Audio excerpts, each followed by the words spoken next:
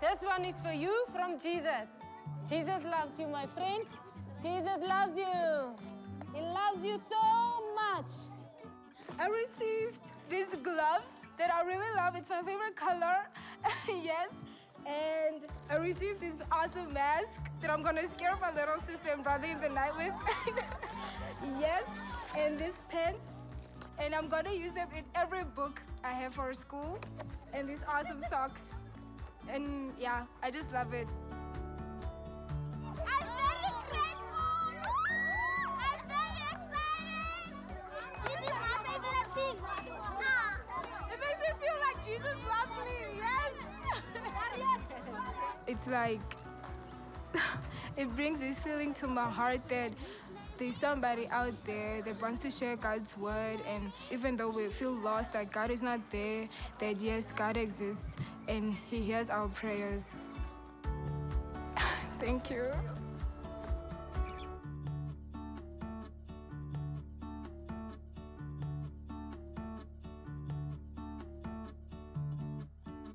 My name is Dan, and this is how I GOC.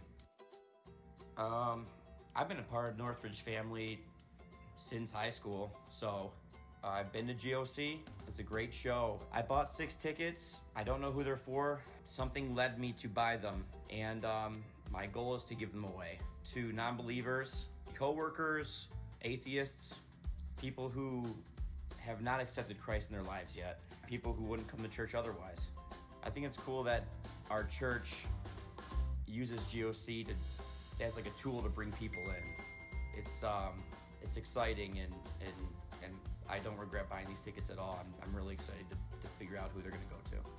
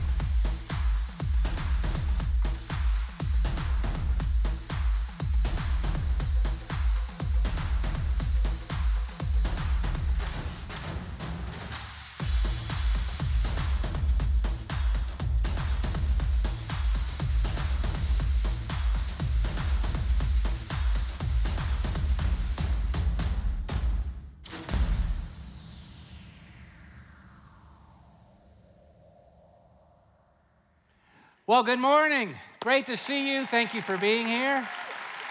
For those of you here in Plymouth, for those of you at our regional campuses, Saline, Brighton, Grosse Ile, so glad you're a part of this one church that God's doing so much through that meets in 4 different locations. And maybe you're watching around the world online. We're just thrilled to have you with us. We're in a series called Chapter 29, and it's out of the book of Acts, which is in the New Testament. And it's really, the book of Acts is the story of what God wants to do in our lives, even now in the 21st century. It's how in those 28 chapters, God rewrote the story of the lives of those who put their faith in Jesus, and their story changed the world in which they lived. And now, God wants to do the same thing through us. And so we're writing the chapter 29 right now with our lives. And that's what this whole series has been about. And what you need to know is that God writes his story not just through a couple of individuals isolated from one another who have great faith, but God writes his story through the life of individuals who've committed themselves to the community of believers, to what God calls church. And there's an interesting trend that's been going on in our world for quite a while now, and it's the trend away from the concept of church, away from church. Not necessarily away from the desire for spirituality or faith, because there are many people who have this growing desire for spiritual experience, for faith, but they're doing it, they're trying to pursue it and find it away from the idea of church. And this is interesting, really, because in the past, any Christian pursuit of spirituality and faith put church, the idea, the concept of church, at the center. But today, at least for many, it's not at the center. In fact, there's this expanding tendency to pursue faith not in community, not gathered together, but instead as individuals, to do it in isolation, as if it can be done alone. And this tendency has been driven by all kinds of negative ideas that have begun to grow and spread about the idea of church. And I'm sure you've heard some of them. Maybe you felt some of them. One of them that's really expanding big time in our world these days is the idea that I love Jesus, but not the church. I really love Jesus. I mean, he's the real deal. He's awesome, but church not so much.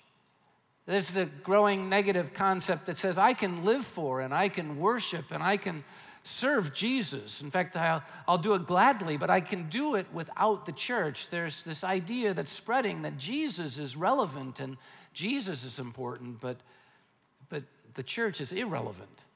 The church is unimportant. And I have to tell you, in our world, these are being said a lot. And they can even be said in a way that sounds intelligent and sounds reasonable. And they even sometimes can seem right to us because of our experience with churches. But you just need to know they're not right.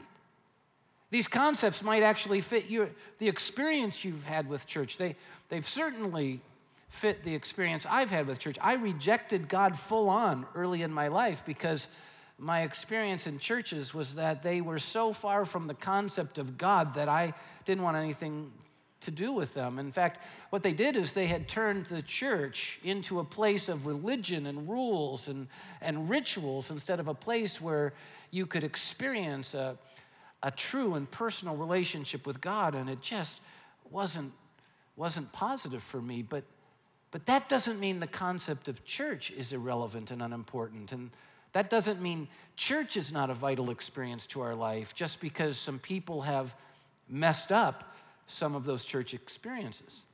Here's the reality. You can't believe in, accept, or love the Jesus of the Bible and hold to these negative views about the idea of church, because these ideas are absolutely contrary to God's truth. According to God's word, our faith cannot fully be experienced alone, as individuals in isolation from one another. It can't be done in the singular. It demands the plural. And I thought, since the book of Acts is all about this, that we should really highlight this idea, whether you yourself have started to believe that loving Jesus is great, but church isn't all that big of a deal, or you've just met others that believe this way. Look at Romans chapter 12, verses 4 and 5.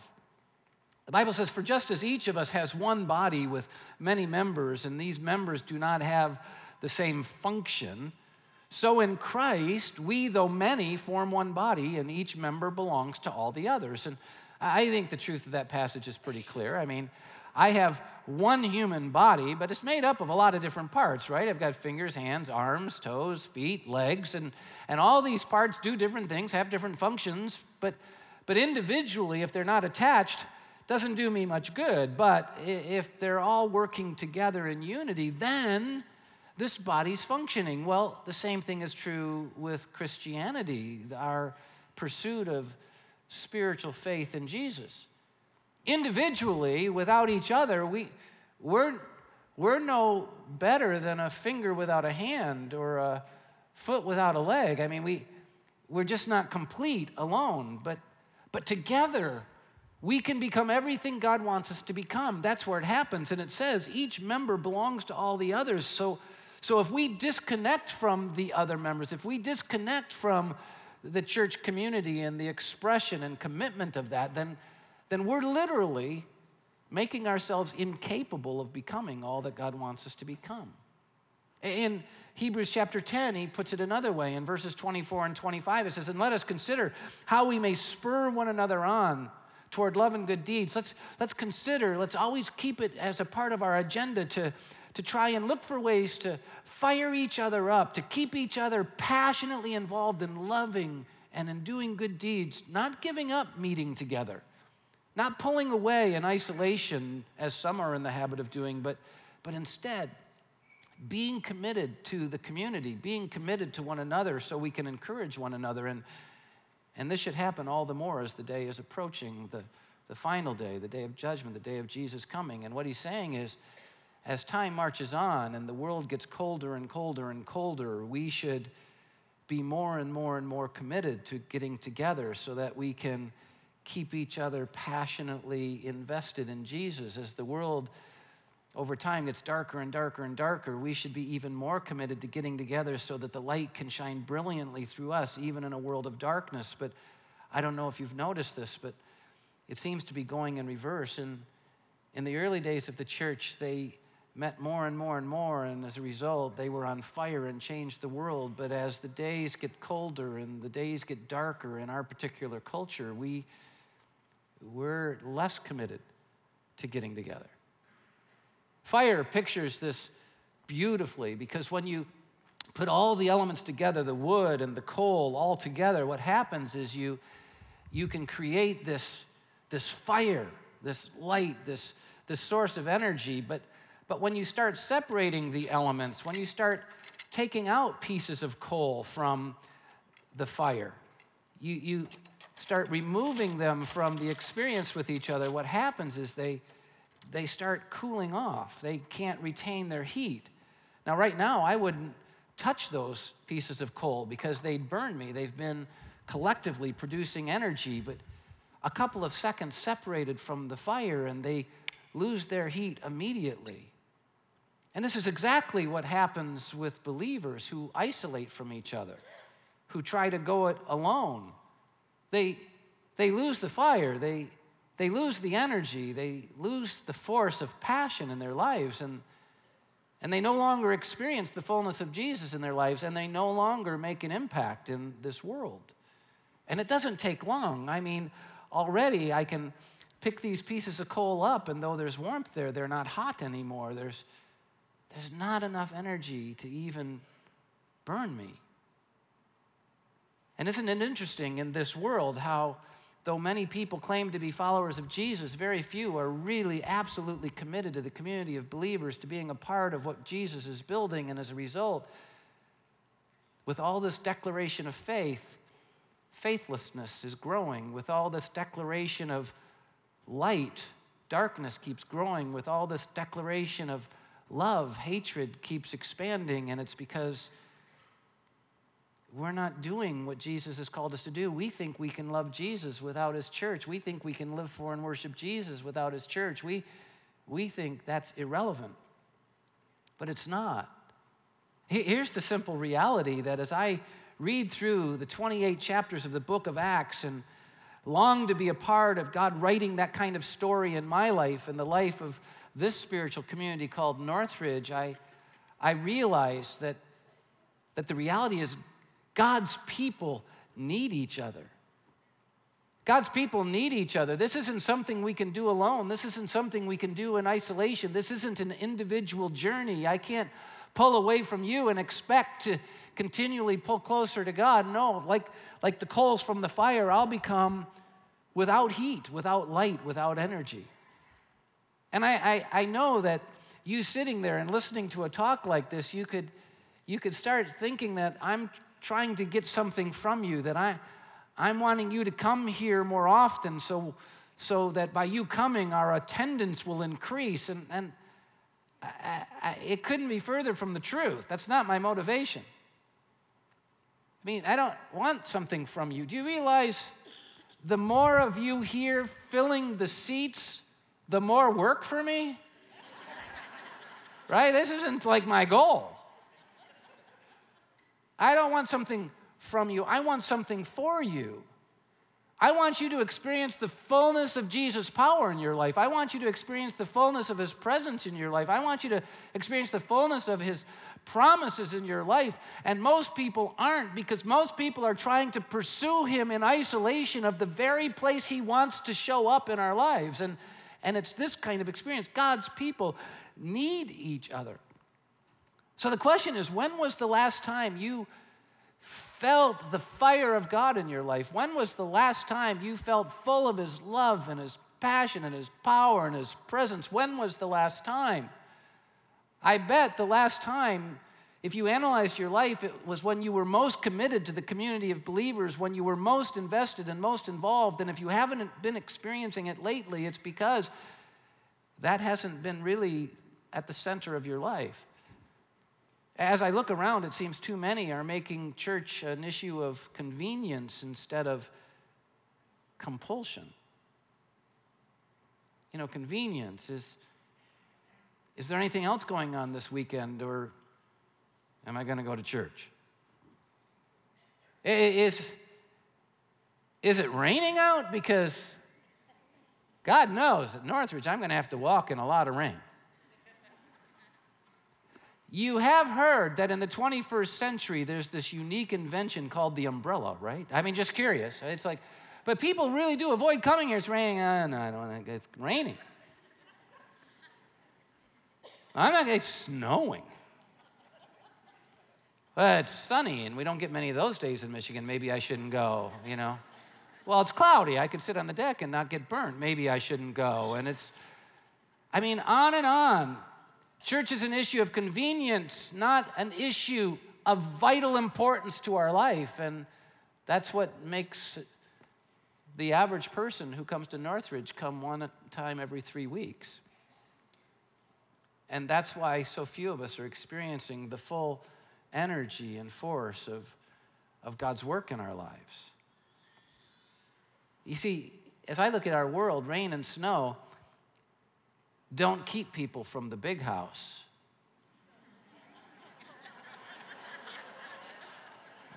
But they do keep people from God's house. And if I could just take a little rabbit trail just for a moment and say, big house is a pretty good place to go these days. Just a thought. Nothing wrong with that. But isn't it sad, really, that people will sacrifice almost everything to go to a sporting event? But unless it's absolutely convenient, they'll easily give up the idea of church. It shows the value that people don't have for it. And of course, there are all kinds of things motivating this. There are all kinds of reasons that people give for neglecting church or rejecting church, and both are happening. I believe the vast majority of Christ followers and Christians are neglecting church. It's not the center of their life anymore. No wonder we're not experiencing Jesus as the center of our experience anymore. But there are many people, even those who call themselves Christians, who are rejecting the idea of church. And it's destroying our ability to experience the power of God, the presence, the promises of God in our life. We won't experience the fullness of Jesus apart from his people. And you may be committed to the church, perhaps. You're not neglecting it at all. Maybe you're not rejecting it at all. But you need to know you live in a world where many are. And we have to help people understand that it's not okay to love Jesus and not love his church, because you don't love the Jesus of the Bible if you don't love his church. And we have to, in this world, help people to know that you can't live for, you can't fully experience Jesus apart from the place where he's doing his work. You can't do it. And so we have to be able to combat these reasons. And one reason they give is that church is man-made. You hear this everywhere. I love Jesus, not the church, because Jesus is God, but the church is man-made. And I just need to tell you, wrong, wrong, wrong. It's just not true. Now, the church is man-messed up, but it's not man-made. And so just because some human beings have messed up some church experiences doesn't mean that the concept of church isn't a vital deal. And we have to know the difference. I mean, I was very exposed to messed up churches. They had turned them into places of religion instead of places where we could have a relationship with God. And you know why the church can be so messed up by human beings? It's because the church isn't a building. The church is people. And people have this weird tendency, have you noticed, to be messed up. And so they can mess churches up, but the church is not man-made. It's God-made. Look at Matthew 16:18, and I tell you that you are Peter. He's talking to one of the first leaders of the church. And I tell you that you're Peter, and on this rock I will build my church. What will he do? I'll build my church. He doesn't say I'm going to build a couple of unique individuals who, like Elijah, go out and hold the banner of faith in this world. No, he's not building individuals. He's building his church as people, individuals, commit themselves to the community. I will build my church. And then look what it says, and the gates of hell will not overcome it. The gates of hell will not overcome his church. You know what that's telling us, right? Alone, hell overcomes us. But together, we overcome hell. Do you know how cool that is? And as I look around, I'm telling you, hell's doing the overcoming today. Hell's overcoming our lives, the coldness of hell and the darkness of hell and the loneliness of hell and the pain of hell and the destruction of hell and the betrayal of hell and the hatred of hell. It's just overcoming this world.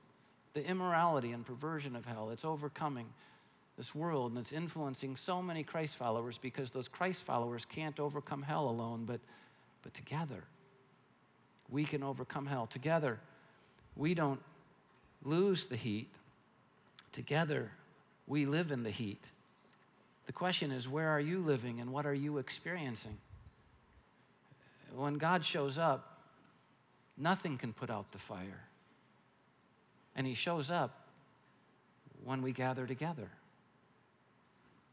There's another verse that makes it clear that God loves the church. He made it. Ephesians 5:25. It says, husbands, love your wives. What I'm about to say has nothing to do with that, but I thought I'd throw that part of the verse in so you wives would have something to talk about with your husbands on the way home. But husbands, love your wives just as Christ loved the church and gave himself up for her. And what that passage is saying is that God loved the church so much he died for the church. You know, he didn't just die for a couple of sucked individuals. He died so he could put together this community of believers that could overcome hell. Do you realize that what we lost when we walked away from God was our love for one another, our community? But what Jesus does is he redeems us back so that we can once again enjoy the strengths of one another and belong to each other. The church is at the center of almost the entire New Testament. The church is not man-made. The church is man-messed up, but the church is God-made, and we need to value it.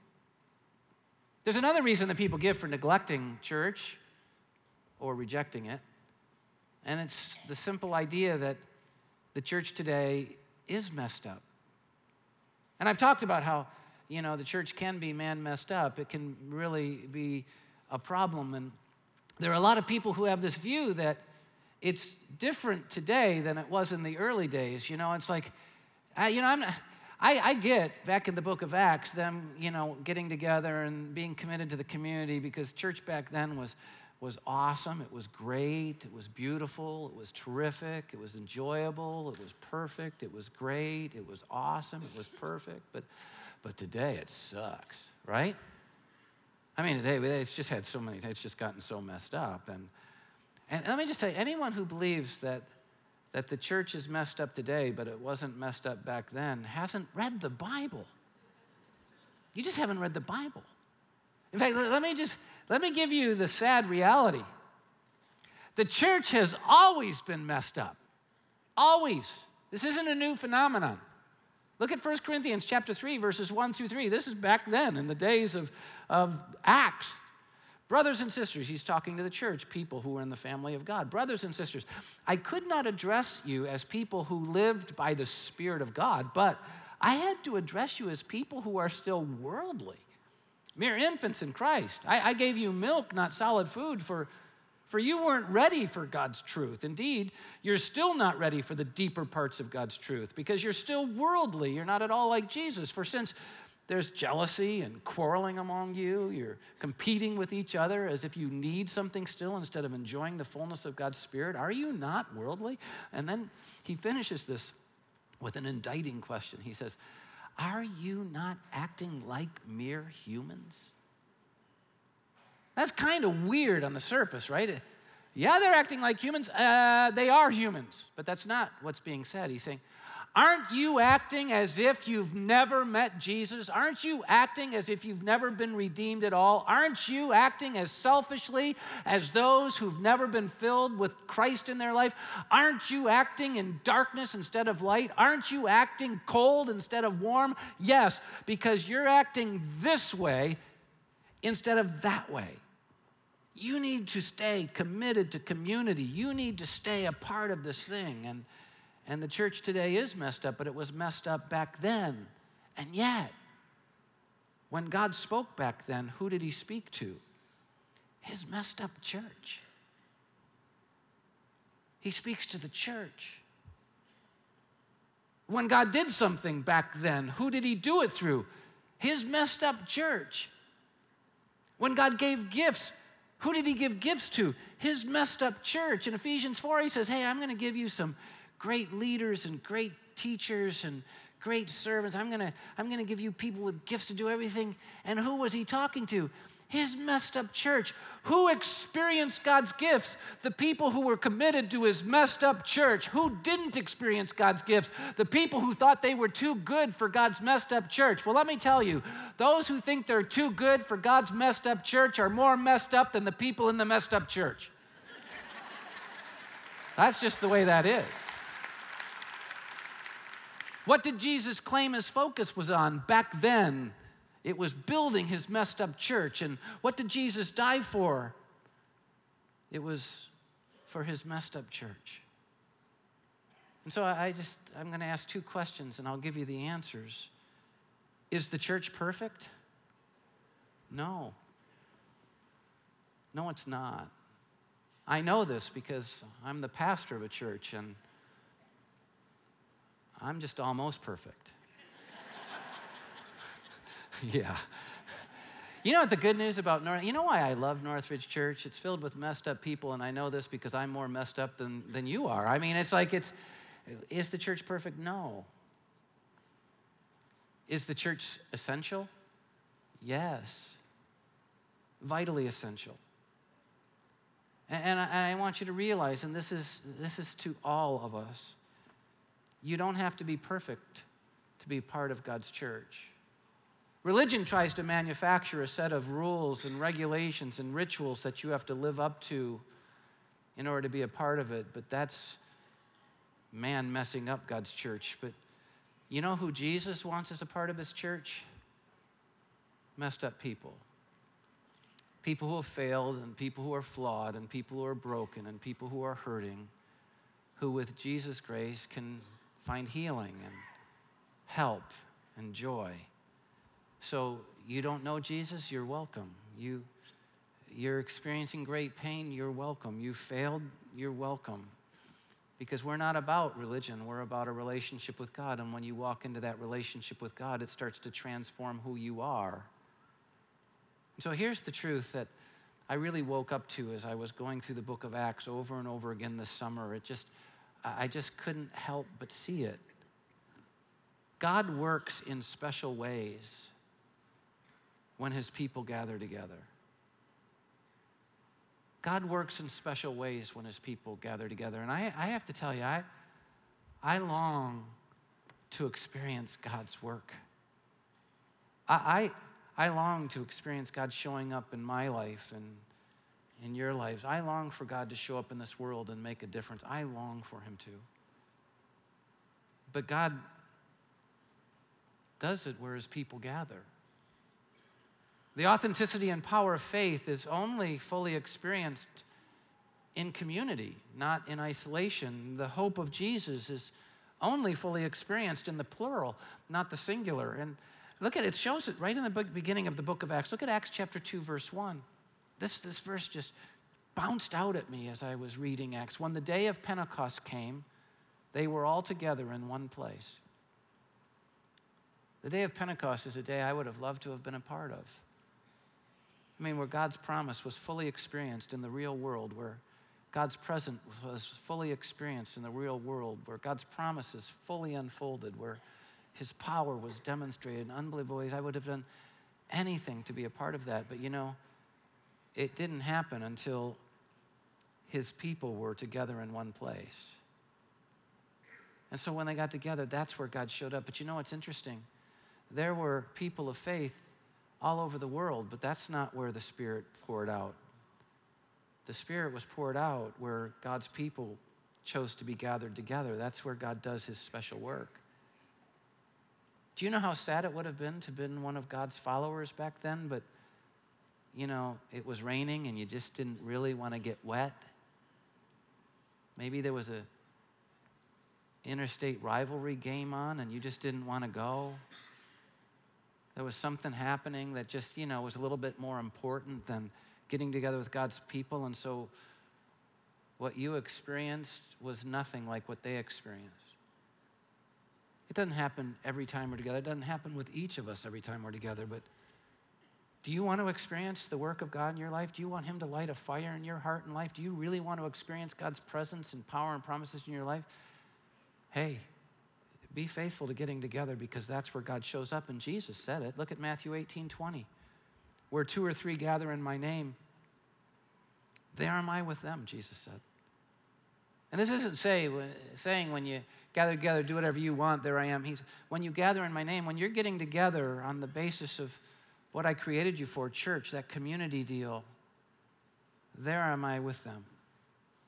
When we get together, he shows up in special ways. And we're in a world less and less committed to the idea of gathering together. And we're also in a world where less and less people are experiencing his powerful presence. And the reason goes when those two things meet. The less we're committed to each other and getting together, the less we'll experience the powerful presence of God in our lives. And the honest truth is, yes, we can worship him anywhere. Yes, we can worship him anytime, because Jesus is everywhere and always present. We should be worshiping him at work and at home and in nature. Of course we should, but there's something special about coming together. This is where he really surprises us. This is where he's always done his greatest work. When he shows up, when we're together, lives change and leaders change and the world changes. That's what happened back then. You know, they were committed to each other and getting together, and they literally changed the entire Roman Empire. We're not having much of an impact in our world today. It seems like the empire is changing us instead of us changing the empire. And it has everything to do with how little we're committed to the idea of being the community of his people. The power comes when God's people come together and pool who they are in his name, and he explodes with power in the world. And this isn't something I want from you. You coming and sitting in a seat isn't to my benefit, but you experiencing the fullness of God is to yours. And it happens when we come together. Churches have never been perfect.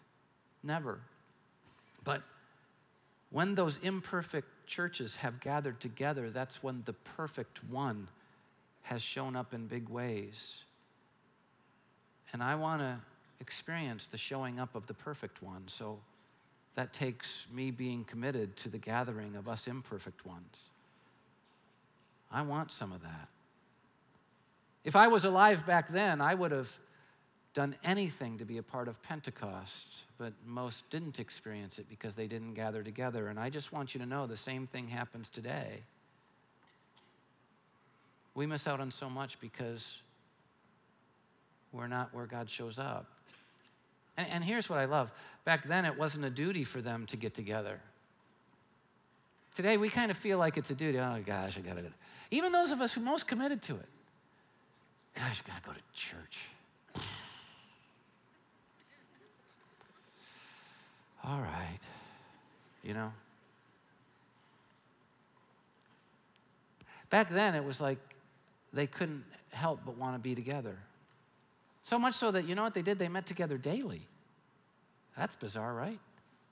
But it explains how they changed the world. They were together so much, Jesus showed up so much that the fire that was generated consumed the world of that day. And we get together so little that there's no fire to be detected. Here's the question: how important is gathering together to us? Could the lack of importance explain why we're not changing the world in our chapter 29 like the early church did in their chapters 1 through 28?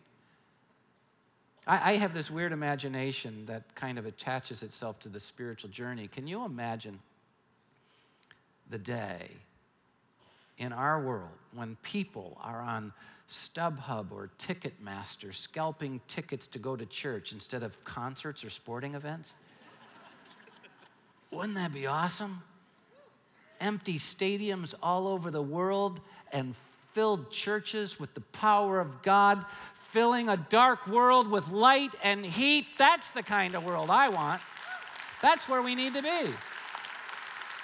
And so here's the application. If we want to experience the fullness of God's work in our lives, if we want our chapter 29 to be as good as their 28 chapters, then we must be committed to gathering together to the community of God's people, because church is where God has chosen to show up, because church is where God has chosen to work in special ways. And that's why I named this talk, Gathering of Hope. Church is a gathering of hope. And in a hopeless world, what should we want more than to be a part of a gathering of hope? That's what we need. If you're looking for hope, don't pull away from church, pull closer. If you're missing the fire and the light, make gathering together a priority in your life, because that's where God shows up. And if you want to share hope with others, invite people to gather with us. Invite them here. I believe by inviting people here, we are inviting them to an opportunity to experience a hope they'll never find anywhere else. And we're not inviting them here to increase our attendance. Who cares about our attendance? We care about the souls of people who don't know the hope of Jesus. Invite them to the gathering of hope. That's what we should do. And one of the things they did when they gathered in community together, experiencing Jesus, was they broke bread together. Look at Acts chapter 2, verses 46 to 47. Every day they continued to meet together in the temple courts. Every day. Every day they continued to meet together in the temple courts. They broke bread in their homes, and they ate together with glad and sincere hearts, and God was praised, and they experienced people giving them favor because of it, and the Lord changed lives, added to their number daily those who were being saved. They broke bread together. It has kind of two connotations to it, this breaking bread. One is the one you'd expect. I mean, they got together, they were together a lot, and so they dipped Doritos together. You know, I mean, that's what they did. They ate together, you know. Someone made some great queso, and they broke out the chips and got high cholesterol, died young, and went to heaven early. I mean, this is what they did back then. But it has another connotation to it. It also has the connotation that when they got together, they celebrated communion together. They broke bread. The last time they were with Jesus before his death, he broke the bread. They were just together eating, and he turned it into a spiritual experience where he said, I want you to know that even when we're just sitting here eating, you should put God at the center, because in this imperfect gathering, when you recognize the perfect one's presence, that's when things happen. And so they would break bread, and they'd say, this bread is a symbol of Jesus' body that was given for us. And they would pour the wine, and they'd say, this wine is a symbol of Jesus' blood poured out on us. And what gives us hope in this gathering is Jesus' death, burial, and resurrection, and the redemption that he brings into our lives. And so we want to join them this weekend as a community of believers in celebrating communion. And One of the reasons we don't celebrate communion on the weekend very often is we want our weekends to be a very open and inviting place for those of you who aren't yet followers of Jesus to come in. And this is why we say when you come in as a guest that, don't give the offering. This service is our gift to you. You see, God's not trying to scrape together all the money he can for his thing. He can do okay with that. He's wanting the hearts of his people to be generous and compassionate and to give. And so we say to those of you who aren't believers, don't give. Seriously, it's okay. It's cool. Keep coming.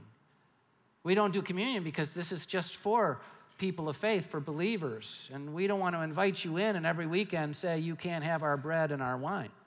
We don't want to do that. So we don't do communion in this environment often, but this weekend we're going to, because it's the ultimate way to recognize his presence, to remember we exist because of him, that this is an environment of hope. And if you're not yet a believer, I want you to know you can be. It's not some religious hoop you have to jump through. All you have to do is say, Jesus, I want you. So before we celebrate communion, I'm going to ask if you'd bow with me in a word of prayer, just for a moment. Jesus led in prayer before the celebration of communion. As we bow in prayer, those who are going to serve communion are going to get ready. And if you're here and you're saying, I don't know Jesus, just take my words in this prayer and make them the expression of your heart to God. Quietly just say, Jesus, I need you. I need hope. And so I admit my sin and my guilt and my shame. I've blown it in life. But I acknowledge that you died on the cross for my sin. And by faith, I'm receiving your forgiveness. And you rose again to give me new life. And by faith, I'm receiving that new life. Forgive me and make me new in Jesus' name. Amen. And if you just prayed with me that way, two things. First, let me know, because I've written a letter about next steps that you can take in your relationship with God. In your programs, a connection card, fill it out. It's self-explanatory. And then there are boxes at every exit. Throw it in there, and we'll send you that letter. If you're watching online, hit the What Next button. We'll do the same for you. But the second thing I want you to know, if you just prayed with me, please celebrate communion with us. Because when we take the bread, what we're saying is that by faith, I've already appropriated Jesus' forgiveness in my life. And so I'm eating the bread. When we drink the wine, we're saying, well, by faith, I've already applied the blood of Jesus to my life. I'm forgiven, and so I'm drinking the juice. And that's what we do. But if you don't know Jesus yet, just don't take the bread or the juice. It's okay. There's no judgment. We're glad you're here. And if you're a Christ follower, but you're not living for him, don't take it, because lying is not an appropriate form of worship. And to receive this is to say, he's Lord, he's Savior, I'm here for him. And so as we pass these elements, I'm going to encourage you, first of all, to stand with me if you would. As you're standing, take the elements. It's one package. It's got both in it. And just hold it, and I'll come up and we'll celebrate communion together. And remain standing, because we're going to worship as the elements are passed.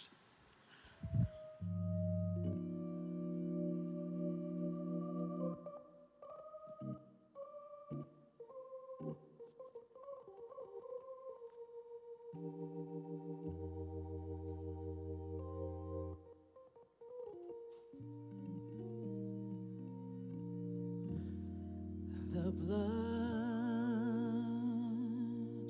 that Jesus shed for me way back on Calvary, the blood that gives me strength from day to day, it will never lose its power, for it reaches to the highest mountain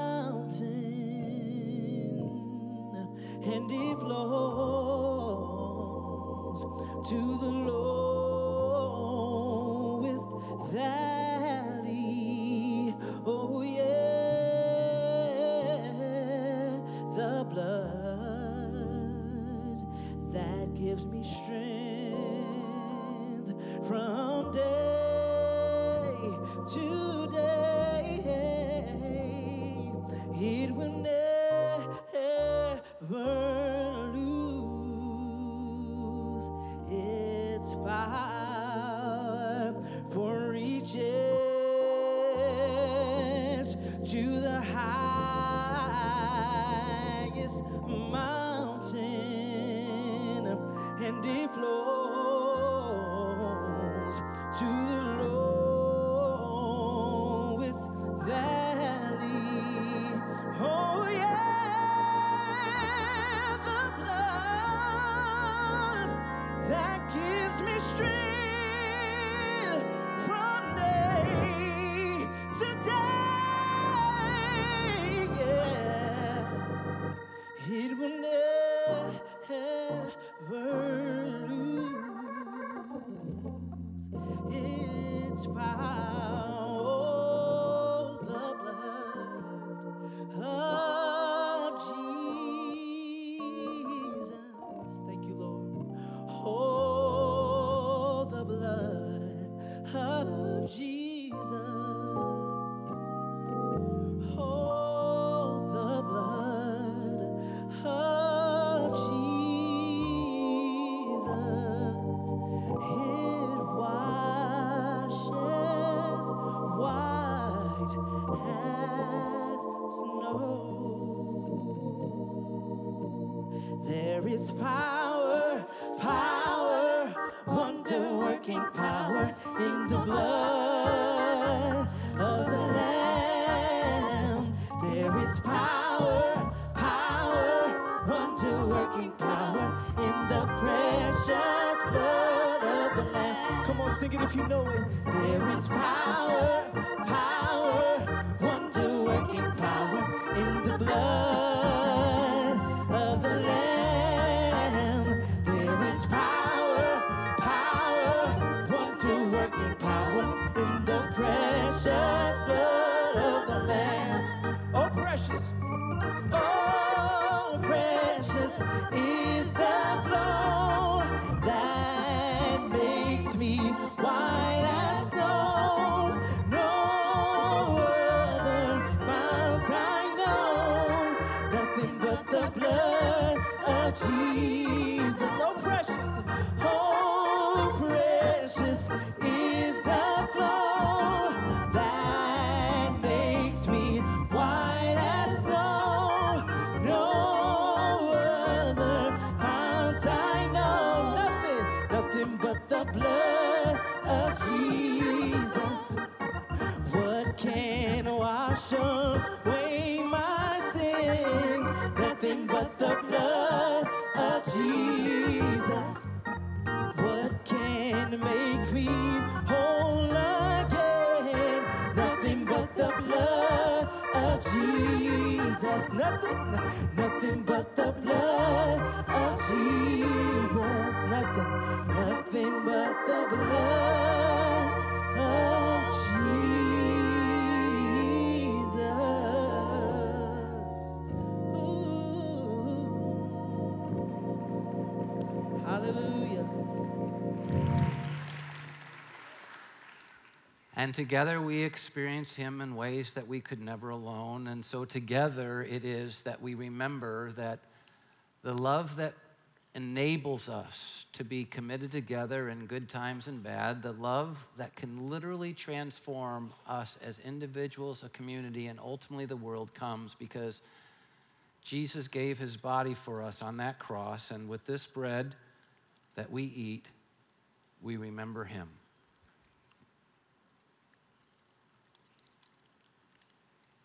And in shedding his blood, he made it possible for our failures and sins of the worst kind to be forgiven so that we could be filled with his goodness of the greatest kind. And so we drink in remembrance of him. And all God's people said, Amen. Now, while you remain standing, because we're about ready to go, I just want to remind you that we can have the full energy of God's work in our lives, but not disconnected from one another. But the good news is, when we reconnect, we reheat up, and we become a gathering of hope that can change the world. Let's commit to gathering together and change this world together, okay? I mean, let's do it together. Finally, just two little announcements. The first is this. Because we're so big on this community thing and connecting thing, we decided as a so what to this talk that we would create these beautiful big fire pits out on our campus where we could go and enjoy the fire, and then it rained. The best laid plans of mice and men. All right, here's the thing. So we changed tacks. We're going to do it without the fire pits, but on the inside. And so in our room 121, right off the lobby, and our big activity center, both rooms behind this auditorium, we're serving free cider and free hot cocoa because we know free works with Christians. And we want you to go spend time with each other, get to know each other. I'm going to come back there, a lot of our staff. It's going to be great. Last but not least, November 9th is a Wednesday night. We as a church are bringing in Vertical Church Worship Group. It's just for us. We're bringing them in, so we're wanting to pack this place on that night for worship. And if you're into worship, if you're into gathering together, make November 9th a commitment. There'll be childcare. It'll be great. It's going to be fantastic. Thanks, everybody. See you next time.